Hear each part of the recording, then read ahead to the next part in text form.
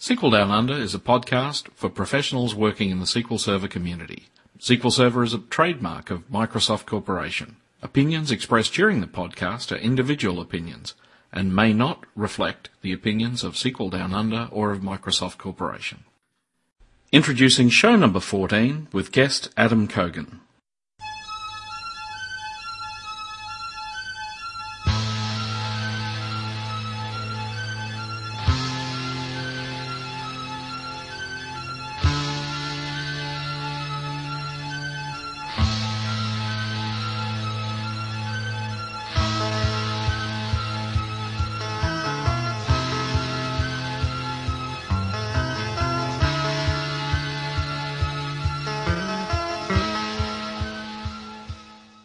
So a guest this afternoon is Adam Cogan. Adam's the Chief Architect at SSW, Microsoft Certified Partner specialising in Office and .NET solutions. At SSW, Adam's been deploying custom solutions for businesses across a range of industries such as government, banking, insurance and manufacturing since 1990, for clients such as Microsoft, Quicken and the Fisheries and Research and Development Corporation. Adam develops in Microsoft technologies such as SQL Server and reporting services, OLAP, WinForms and Web Forms using Visual Studio with both VB.NET and C#, Access, Outlook, Exchange Server and now Office 2003 using N-tier architecture. Adam is one of only 2 regional directors in Australia, so welcome Adam. Hello, Greg. How are you going? Pretty good. It's sort of funny reading the one of only 2 regional directors, yes, now being the other RD in Australia. That's great. So can I get you to tell us... brothers now. Yes, indeed. Just, I think people don't understand the distance between the towns here, but apart from that.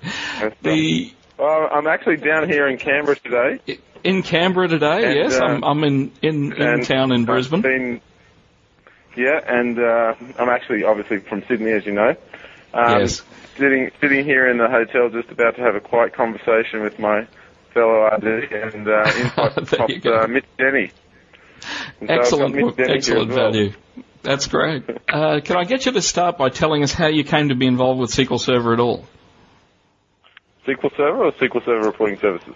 Well, actually both. Okay, all right. Well, SQL Server, basically my first project on that was 6.0 when it came out, and we were doing an application for one of the, actually Australia's very first ISP, and they'd hit the wall on the database, and so we had to move it into SQL Server 6.0. So my first experience was that, and realizing that it didn't automatically grow file size when it exceeded. Yeah, I think that was one of the first things most people find. Yeah. Then we moved. Then you had to learn some nasty things about TempDB, and we moved it up to 6.5, and then to SQL Server 7. We ended up doing a lot of migrating of access systems to SQL Server. We were involved in the upsizing wizard for the access team. Basically, then came along reporting services, which I would consider like a separate tool from a separate team, really. It does utilise the infrastructure of SQL Server, but I see it as a completely different product, really. Yeah. Well, one of the things that Adam's well known for is having good sets of rules for development on his website at SSW. I'll provide a link for that later. There's a set of rules to do with reporting services, so what the intention was today, we'll sort of wander through a number of those rules. So the first one you had is you said, do you check that RS Configuration Manager is all green ticks? Yeah, I think one of the things about healthy software is the ability for you to basically look at a series of checks and see that things are running well. I think one of the best things that came out of programming was essentially, for the .NET community, was NUnit. So basically you can look at your code and check fragile code and things like that, and you see a whole series of green ticks, and when you saw something that was red, it's pretty clear there's something going wrong here. I like the way reporting services have added this configuration feature, so you don't have to be an expert to know what's wrong. Essentially, with 2000, you really had to know, or I better check is IIS running, is the database installed, is it pointing to the right spot? A whole series of bits and pieces, because people didn't really understand that reporting services consisted of, you know, multiple different parts to it. You know, they didn't understand about the service as well, running, that needs to be running, and so sometimes some guru would set up their machine and then later on you reboot it after for some reason, and after you need to find, you know, you have to work out all the different bits. So what they've done is they've come up with this nice interface that has a whole series of green ticks. It's a little bit like NU, I guess, if you think about the UI. And I think this is, you know, the very first thing that you should do is go to your server and check you've got it all set up there. One of the things I typically see is that the email settings has a cross on it, and you know, they're paying for reporting services, but they're not even using all the functionality they're paid for. Yeah. Actually, the other one that I must admit seems to be one of the least understood is also the encryption keys area. Yes. Yeah, definitely. And so it's another one that may or may not be configured right. But the next thing you had was about checking out the built-in samples. Yeah, I think this is kind of unfortunate, but we know why Microsoft don't install any of their default databases and things anymore for security reasons.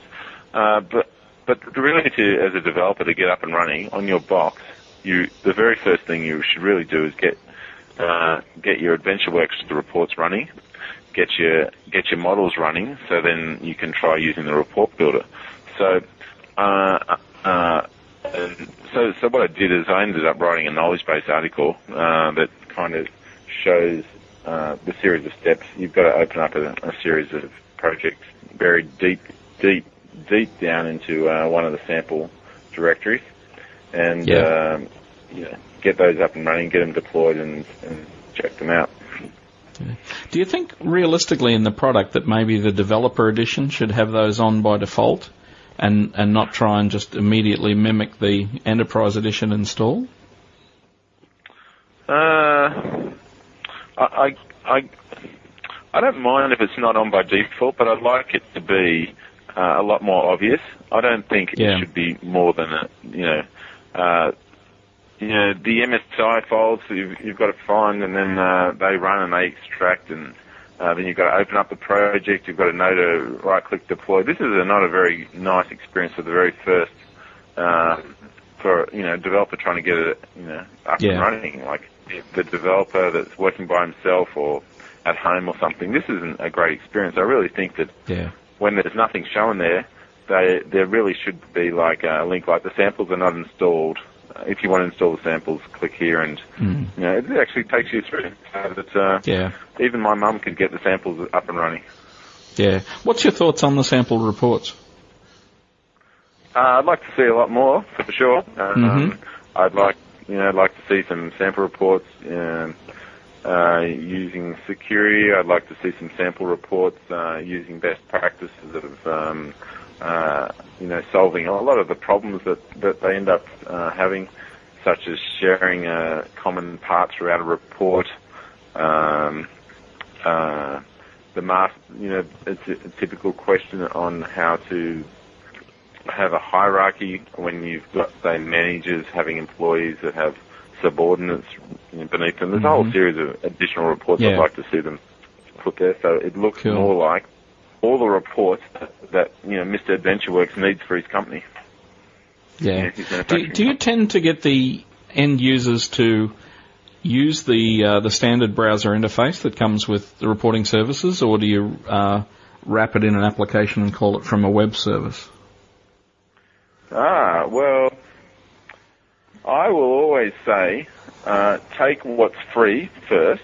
I think the report manager is quite good. Yes, it's not very easy to customize and make it look the way you want it to look, and if you really want all that customization, you're really going to have to make your own ASP web application. I just see, working at a government department yesterday, and see them trying to put a whole lot of infrastructure into making they don't want it to look like the report manager. They would probably just like to put their own skin on it, which unfortunately you can't do. But really, when I spoke to them about this, they've got a lot more problems to worry about. They've got a lot of reports they've got to write. They've got a lot of information that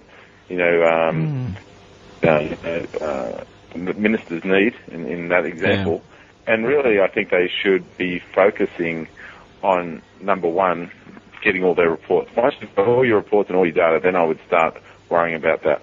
Now, that issue changes if you're going to start using reporting services on the web for external people. Yeah, or WinForms, I might add. Yes. I think you should always be using the built-in report manager because you get it for free. Yeah. Now, the third one you had was, does your report print and display on the web properly or correctly? Yeah, this is something that I commonly see. Essentially, developers make a report and they check it looks all right, but I don't think that should be finished until they've checked the print's okay. When we're doing reporting applications for customers, our sign-off is actually printing the report and getting them to initialize the print version. I think that's much better, and I think it's very common for developers to get it wrong, and I've basically put there the parameters you should change for Australian and for the US settings. Because we use A4 page. Yeah, mostly in terms of getting page margins and things like that, right? So that's right. And if you design the report so that report is meant to be printed in landscape, you really need to put at the top of the report a little note or a tip and go tip column, print this report in landscape. There's no point in just having users having to just work that out or print it out incorrectly. Yeah, I must admit, in a lot of WinForm type ones that I've been involved with, we tended to just generate them directly in PDF. And the one nice thing with that, in that regard as well, is that it does do the auto landscape thing for you. So they can literally just go print, and it just flips it around. But the downside of doing it straight to PDF, I mean, again, the PDF is nice for saving and emailing and all those sort of things. But again, you don't then have the interactivity with the drill down and the things like that you can do with the HTML report. So well, I like the way that, even in a WinForms app, we don't go your approach. We actually open up the browser. I think there is different horses for courses. I think if you know that all they're trying to do is print out an invoice, then maybe that would be better just to open it up. I was speaking to Mitch before. He was saying that he never uses the PDF thing. He thinks users are a lot more interested in getting the Excel data out so they can mass just manipulate it and get it the way they want it. Yeah, actually, what I've seen in quite a few WinForm apps is, I mean, they've there's like a prepare button or whatever, but they just simply have a radio button that says Excel or PDF, and if it's PDF, they launch a PDF to the screen where people can then save it or print it or email it or whatever, or they've clicked the Excel on a web thing. App? No, that's in a WinForm app, I was saying. Yeah, so okay. I've seen that commonly done. And the other thing that I find at the moment, they tell me is one of the highest rated requests on that is to be able to have a different format that just provides the data on the Excel reports, because invariably I find that we end up having to write 2 reports for every report. Because you want one that's nicely formatted for printing and viewing and whatever, but often people just simply want tables of data in the Excel report. Yeah, I agree with that, and I think that every report, it would be really nice if you could just go, there was an option on the report where you could just turn that report into XML, so you could just bind it to something else. Yep. Or turn that, or put a question mark, SQL, so you could see what SQL was behind that report if you had permissions. So, if a user wanted to check where that number came from, or they wanted to kind of expand on that, take what you've got and then make a few adjustments to it, they should be able to do that type of thing. And I like to see that really on web pages as well. Like, in many cases you're looking at data, and if you want to bind it, you and you don't mind if someone else binds to your data, you should be able to quickly be able to get the XML of that exact page. But maybe we'll see that with if RSS takes off into mainstream web applications. Interesting. Not just blogs. Now, the fourth one you had is, do you include a useful footer at the bottom of the reports? Yeah, there's, I typically see a footer. Sometimes all it has is page 1, and then the next page is page 2, page 3. Yeah. So the first thing I like to, I like all footers to look alike. I think there should be like a default footer that everybody gets, but the main things I like to see on the footer is I want to see the date and time printed. So if there's a few copies stuck out in the printer for the last few days, you can get the most recent one. I want to know who printed it, so I like it to actually say something like printed by Adam Cogan on the date. Yep. So you can just do that by using the user ID, the user ID global variable. I also like to see page 1 of 10. Yes. And also we always put a link to the website so they know who wrote it and who to comment to. You might put an email address if there's a problem with the report. And finally, I always put the execution time.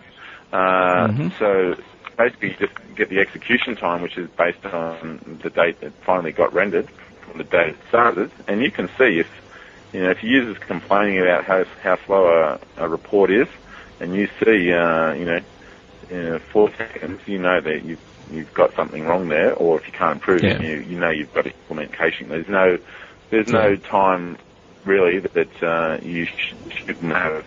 I like getting the stats, and I think that you should be very conscious when you develop a report to always know those numbers. Yeah. Like, when a web page loads, you know how it puts at the very bottom in the status bar, something like, I think it says completed or done or something, or loaded. Yeah. I always think it should actually put the time there it took to load, like 5 seconds loaded, so that you could see when pages were slow to load, and, a bit of extra half-useful data rather than just done. What about selection criteria for the report? Do you like to see that in a footer as well? That's yes. I think I'd really like it when you go into the parameters.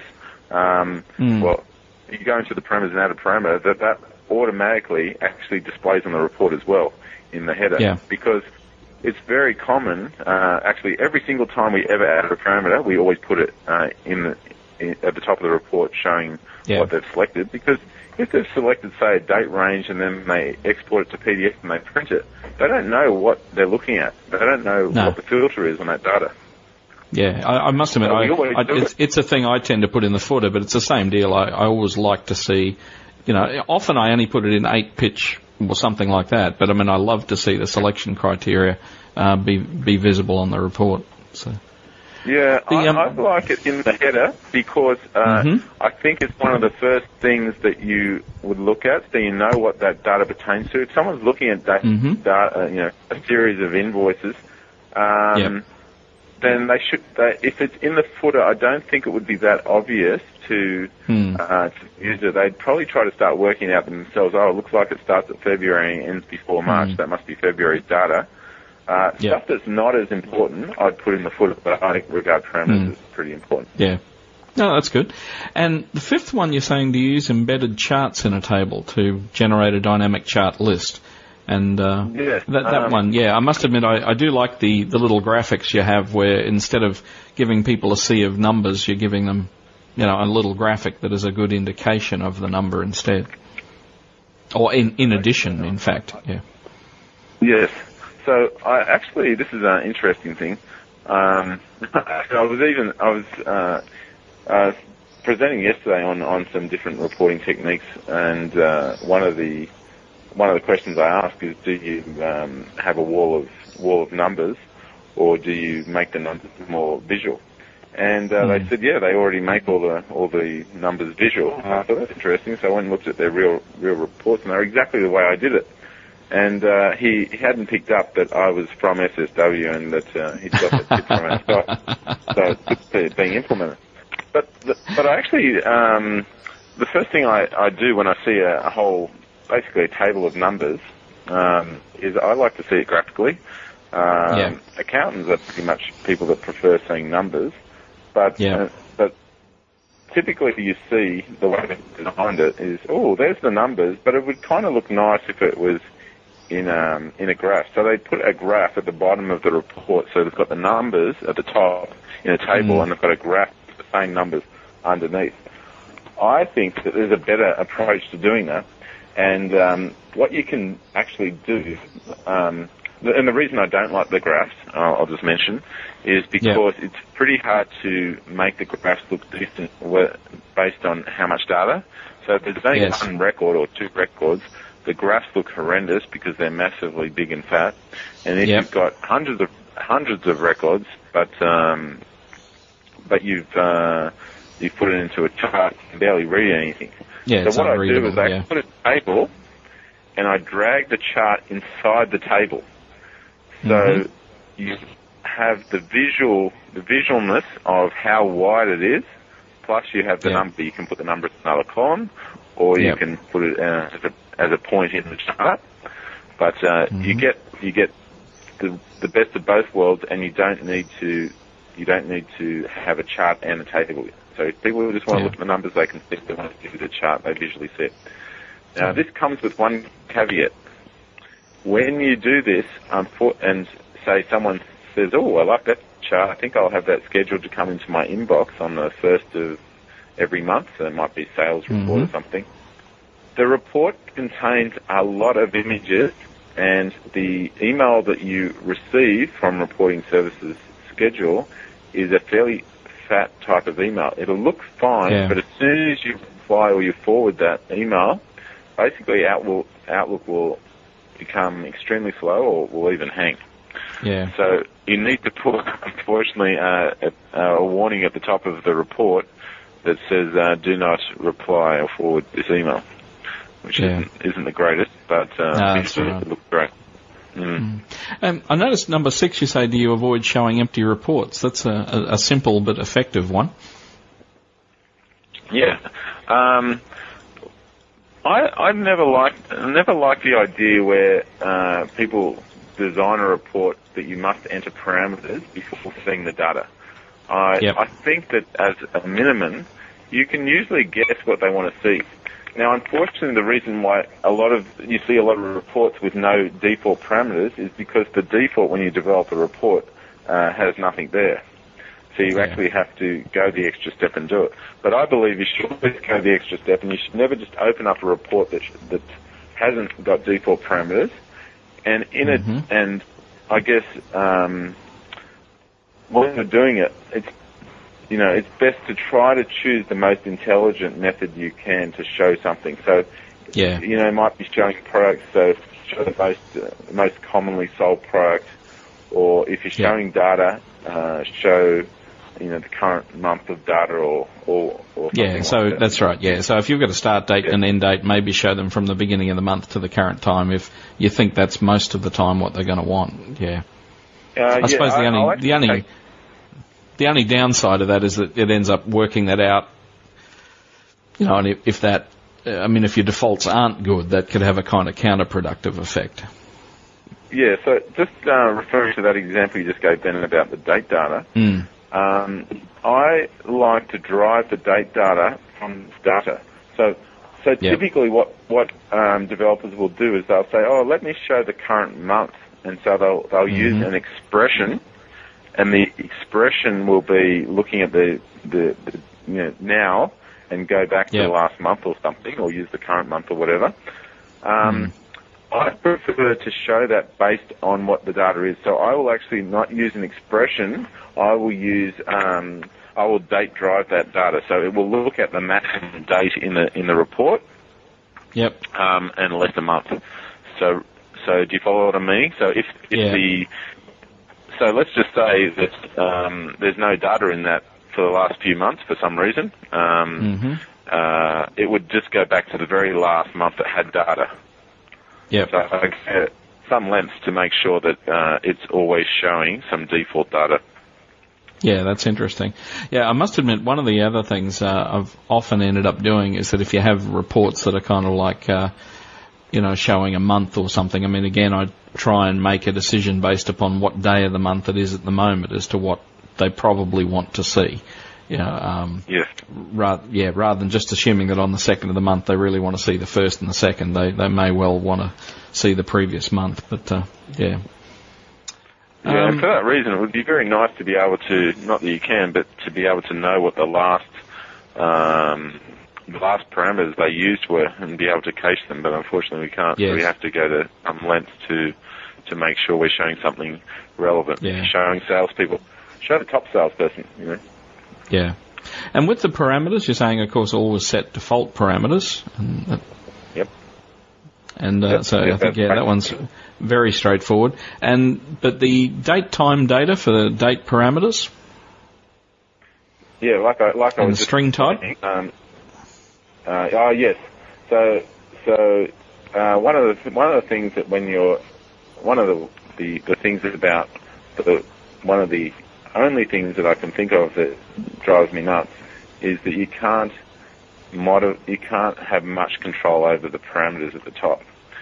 So ideally, I would like to be able to display enter the data in mm/dd or enter the data dd/mm. We know that the Americans have got a lot to answer for this craziness of months before days.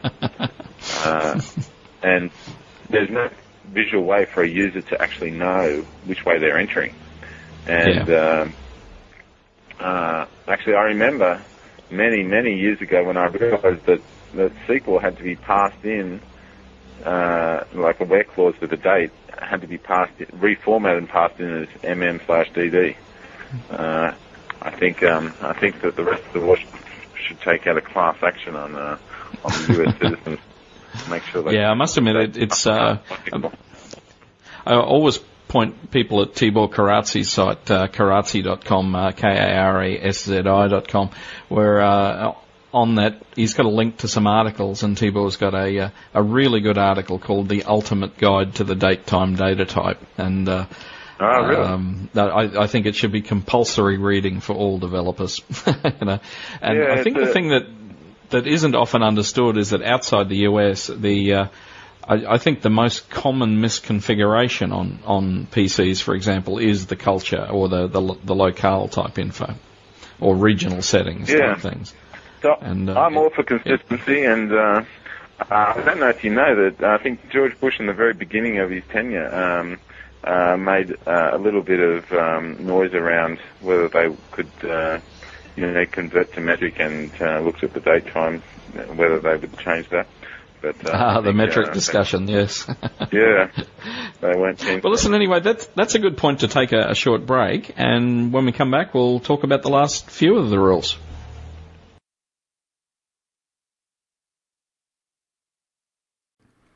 As well as community resources such as this podcast, SQL Down Under offer mentoring services and both private and public training options. If you need to get your project back on track, or if you need to get it off to a good start, why not give us a call? We have also recently introduced a series of online courses available in both Asia Pacific and US-UK time zones. In particular, the first course that's offered in this series is Query Performance Tuning.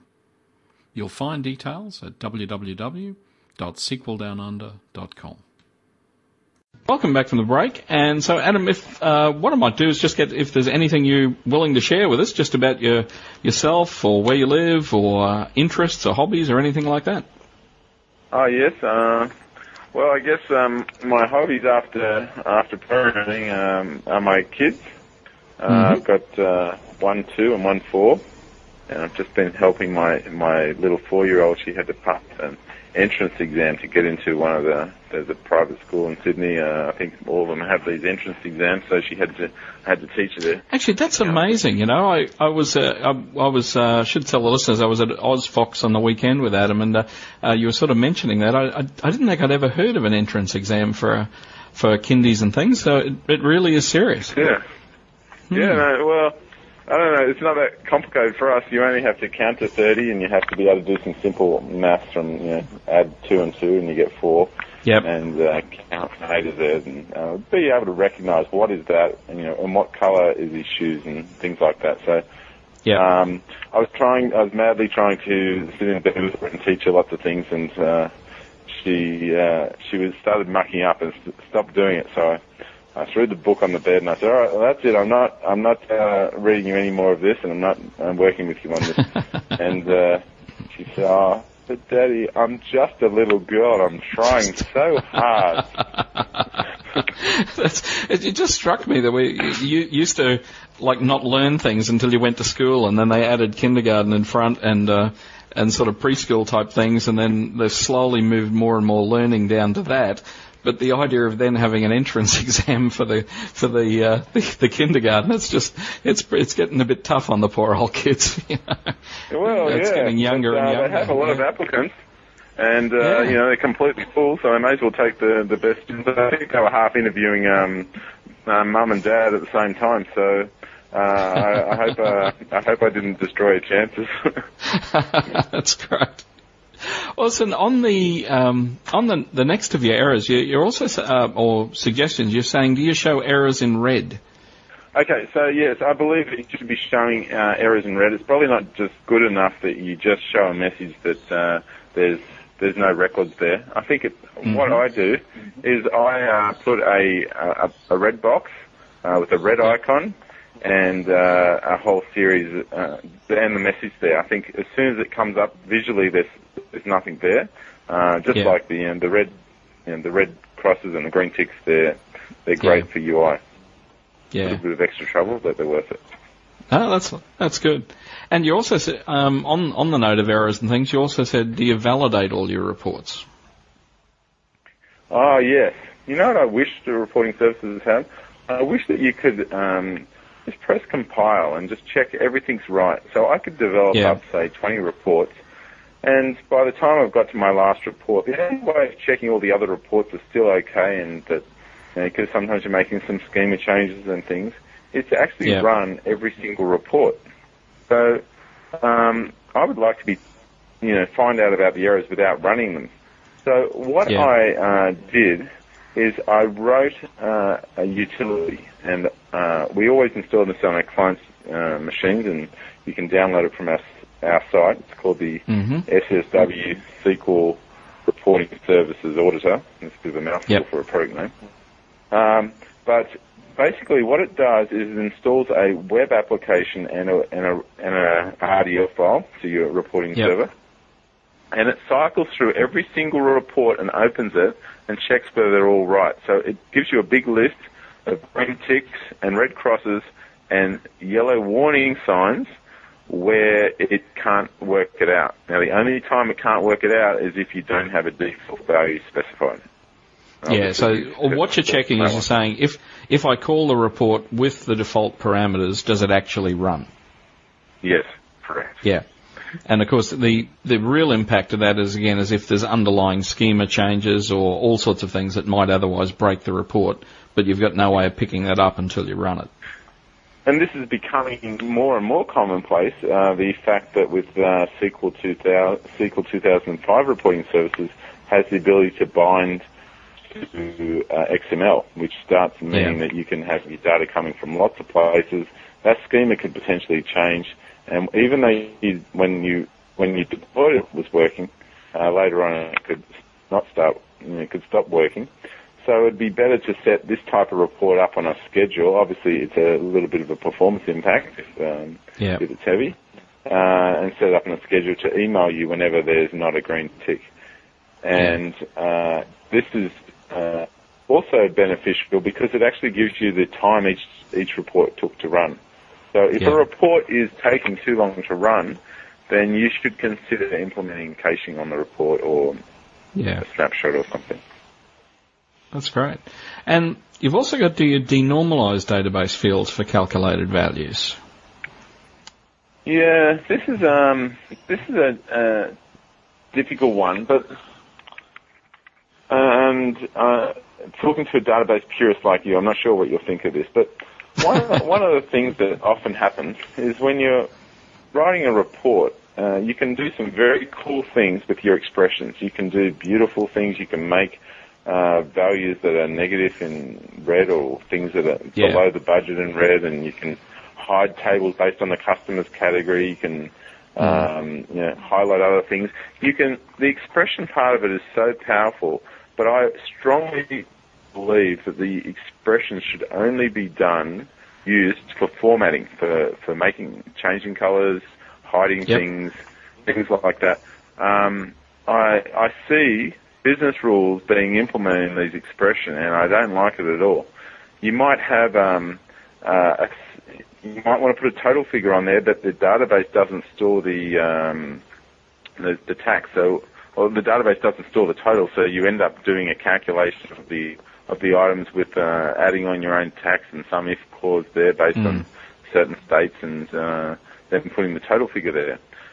Now, the right way to do it, I guess, is to call out to the middle tier object where it has your business rules in it. But that becomes quite, users typically don't do it, or developers don't always do it. They can't be bothered. They have to add a reference to the assembly, and then they have to put the expression there. I'm more of the opinion to put a denormalized field in the table. Like in the invoice table, I'll put a total figure there. And so when you're doing the reporting, it's a lot simpler that you'll always get it. Now, well, I suppose one of the things... I was going to say, one of the things you've got with SQL Server 2005, you've now also got persisted calculated fields, so it wouldn't even necessarily have to... and you've also got the option for calculated fields that aren't persisted, so you've got those options as well, where you could actually apply the logic, actually have the logic in the database, make it look like a field, but may or may not actually have it stored as well. Yeah, so that's basically... for those people that are too stingy to worry about disk space usage. Yeah. But if you don't care about disk space usage, put the denormalized field there. But the benefit with what you've just suggested is the field is not going to become out of sync with the data. If you put a denormalized field, you have that potential where you've got stale data there or incorrect data. So what we always do when we actually store it is we write another check. We put a stored procedure in the database called proc validate. In this case, it'd be invoice underscore total, and that stored procedure returns a record if the total doesn't equal the sum of the items with the calculation. Mm-hmm. So if any application is somehow, or someone's imported data or something, that stored procedure will alert us that something's going wrong. And that's always the problem. If you're going to store that separately, that's right. You've always got then the potential maintenance issues where, I must admit, if you can do it with a calculated field, that's sweet because that's right. I mean, it's just done on the fly every time as required, or even if it's persisted, the database keeps it in sync for you. But I must admit, probably having I suppose with a lot of people, it depends also on level of comfort with things like T-SQL. But for example, one of the things I find myself invariably doing with reporting services is I kind of like to try and write an expression or a T-SQL statement that returns the data in a pretty good form, so that really all that's happening in the report, as you say, is things like formatting and stuff like that. But all of the, calculations and how things are done and stuff like that, I actually try and have that in the statements or whatever that, or the proc or whatever that returns the data for the report. But typically they're writing their own. And I think I guess my feeling is this: if they're using SQL 2000 or another database, use the normal field. If they're using 2005, go ahead and use the calculated fields. Mm. Well, calculated ones were there in 2000, but you just didn't have the option to persist them. Yes, that's right. Yeah, so number 12, you're saying, do you create a separate virtual directory for admin access? Yeah, reporting services isn't that nice or that easy to put it out on for public access. And what you really want is you want, if someone's internal, you want them to go to the reporting services and authenticate with their by Active Directory. If they're external, you want to give them, say, anonymous access if there's reports there that anyone can view. So what we do is we create two websites, and there's a whole series of steps there listed that explain to you that you basically copy the report manager folder to another folder, and you duplicate the security settings. You edit the config folder point to the other port, like http://server:81/report server. So the report server has its own config file in its own directory. And then you set the security to use integrated for the secure one. And I guess the note here that Mitch pointed out to me before is what do you do when there's a service pack? Well, you run through all the steps again every time you get a service pack. Yeah. So not ideal, but it's one. Although way again, a bit easier nowadays, given the fact you can script all of that sort of stuff, and that's right. I might add with Mitch's new favourite thing being Monad as well, the new Windows shell. I mean, it's even easier to do that sort of thing. So that's good. Yeah, that's right. You've also mentioned a 13th one. You're saying, do you cache popular reports for better performance? Yeah, we've kind of touched on this, but it's never okay for a report to take 3 minutes to render and display to a user.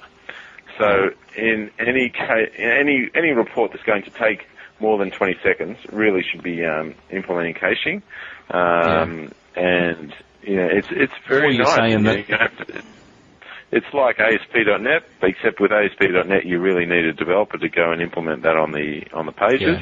With reporting services, you just go in there, go to properties, click on execution, and done. Nice and easy. Or you're saying in the next one, if the thing really, really is going to take a long time, that scheduling the report or something like that is a better option, or scheduling a snapshot of the report. Yeah. In fact, one of the things I find... I often find one of the things that whenever you get people asking odd questions, there's something weird going on. I had a class a little while ago where one of the guys was talking about, how can you seriously increase the timeout on ASPX pages and things like that. And I was sort of talking about, I was a bit interested in, how much, and then he was sort of saying, 3 or 4 hours. And I was saying, pardon? and again, they had reports that took 2.5 hours to run, but the internal decree was that they had to do all of these things straight off a standard web page, and it was sort of, he was trying to work out how to, let somebody click on a thing and then come back, 3 hours later in the page it appear, and I'm saying, look, you might want to rethink that. When you're used to using a hammer, everything looks like a nail, and then he's trying to use a long tool for the job. That's good. Listen, the other one, the last of the ones you mentioned on here, you said, do you take advantage of integrated security? And you're saying specifically to do payroll reports. Yeah. Well, typically when you've got anything that's half sensitive, don't display even the ability that the user can even see just even the names of the others. So Google will change that so you can use the built-in user ID, and they just see what they're getting. Yeah. Yeah, I think the basic rule in any security thing is you want to avoid people being curious as well. So that's right. Don't show them things they can't do rather than trying to stop them doing it. Yeah, so that's great. Yeah, definitely. Listen, thanks for those. I suppose the other thing would be interesting to know, just what have you got coming up? Where can people see you, or what are you doing, or presentations, or things happening? Oh, well, I might, if you don't mind, I might just talk about one more thing that we haven't really touched on with, to do with reporting services. And this is the issue of actually using reporting services inside a real web application. I don't really have, a rule on this, but kind of a discussion, more like tactics, and I don't mean I've just been listening to a few tactics on the Commonwealth Games where they ask the runners at the beginning, for the 100-metre. So what's your tactic for this 100-metre race? Always fun. Running like crazy, yeah. That's right. Well, when you see the swimmers, this is a fast pool, so I'm going to be, oh my goodness, what is a fast pool? I haven't seen one. Yeah, a 100-metre race, it's all over in 9 seconds or something, yeah, that's right, yeah. Yeah, it's very, very strange. So, I guess I have nothing specific here, but there is the situation where you can put reports embedded in a web page. Mm-hmm. Now, I guess the question is here, when can you use reporting services, or when is it appropriate to use reporting services, and when is it appropriate to use just an ASP.NET web application? Yeah. Now, all I can kind of say is that my feeling on this is that reporting services is much faster to develop a page, a read-only page in reporting services if you have to do 100 of them compared with ASP.NET. The maintenance is going to be easy in reporting services because typically there's no code or very little code. Yep. When you need to do report like groups, headers and groupings and totals in each section, then reporting services is miles faster. You don't have to iterate through the data set, keeping variables or whatever you're doing. Adding parameters, you're going to be adding parameters with ASP.NET. You're going to be adding code to do the same thing. Yep. And for the user gets the ability for that data that they're looking at to automatically export to PDF or Excel, and that's all for free or other popular formats. Also, they could subscribe to that report. So you can't just go to a web page and say, I'd like that delivered to my inbox unless it's RSS driven. So I think that's some very good things. Some of the bad things is you're forced to use the built-in parameter control if you don't like it. You don't have much flexibility. If you have the issue where the user would like to say, can you put on those date controls, they're good, but can you put a little link there that goes back a month or forward a month? Yeah. You've got no flexibility to do things like that. Yeah. And also with reporting services, you don't get to see the query string that you can with ASP.NET, which that personally drives me completely bonkers. Yeah. And then you've got all the potential difficulties with deployment with reporting services. Yeah, so, as a separate thing, yeah. Yeah, so I guess I haven't seen reporting services used much out there on the web. I think there's some compelling arguments that it could be. But definitely if the data is read-only, then it's worth considering if you can get yourself over the deployment hump. Great. What's your thoughts on that, Greg? Yeah, look, I tend to think so. I must admit, most of the time I kind of like having a little more control over parameters and all those sorts of things. So my inclination, if I have the time, is always to wrap it in something else. That's a personal preference. Yeah. But the actual wrapping of it now changes a little bit with 2005. How you can actually, you've got the built-in controls in Visual Studio, so you can actually embed it right in the page and control it from an ASP.NET page. So I think it's not clear which way should be the best way. And in fact, that's right. There's particularly I'm imagining even with things like Ajax things. I mean, you could rip out and keep grabbing and re-rendering a report in the middle of a region in the middle of an ASPX page and things like that too. So, I mean, that might produce some powerful sort of scenarios, where, again, I think if the formatting of the report and stuff, if there's a lot of work that reporting service is doing for you, it's just got to be worth using instead of just trying to do it yourself in ASP. Right. So, to answer your question before about what I'm doing. So what's coming up? Well, I run my user group in Sydney, so carrying on doing my .NET user group. Also going to be doing one in Adelaide, one in Malaysia, and Japan. So that's and Code Camp. I'm going to be and Code Camp, of course, yes. Going to our great Code Camp. I'm actually going to be in April riding my push bike there. So yes, you're saying that's outstanding. No, I probably should, but yeah, I'd die before I got there. Yeah, so, but I love the idea that you're riding the push bike out there for. I'll almost have to post in the show notes or something that shows people where Wagga is. Yes, so I might be working on Mitch over lunch, trying to talk him into that. He was trying to talk me into going down to the new Krispy Kreme donut place, but instead I think that won't go with the bike ride. Yeah. Okay. Well, thank you very much, and we'll talk to you again soon. Okay, see you, Greg. That's great. Bye.